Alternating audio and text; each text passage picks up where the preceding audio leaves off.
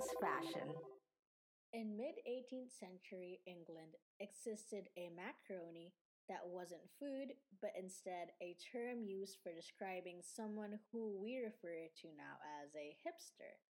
They went past conventional boundaries in terms of all things fashion and even in culture.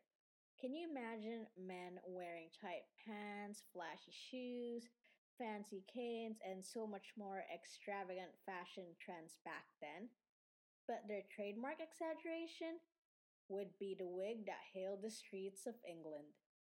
This trademark trend was done by upper classes wearing gigantic wigs, so big that in size, half the wig was the size of the wearer.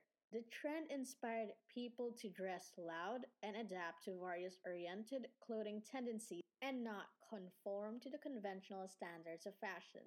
So, this is really interesting because I always just thought that macaroni was the pasta, but then there existed the kind of people they refer to as macaroni because they tend to have fashion trends that are really extravagant and even coined a term for an age of extravagant fashion. And by exaggeration, they started a new fashion.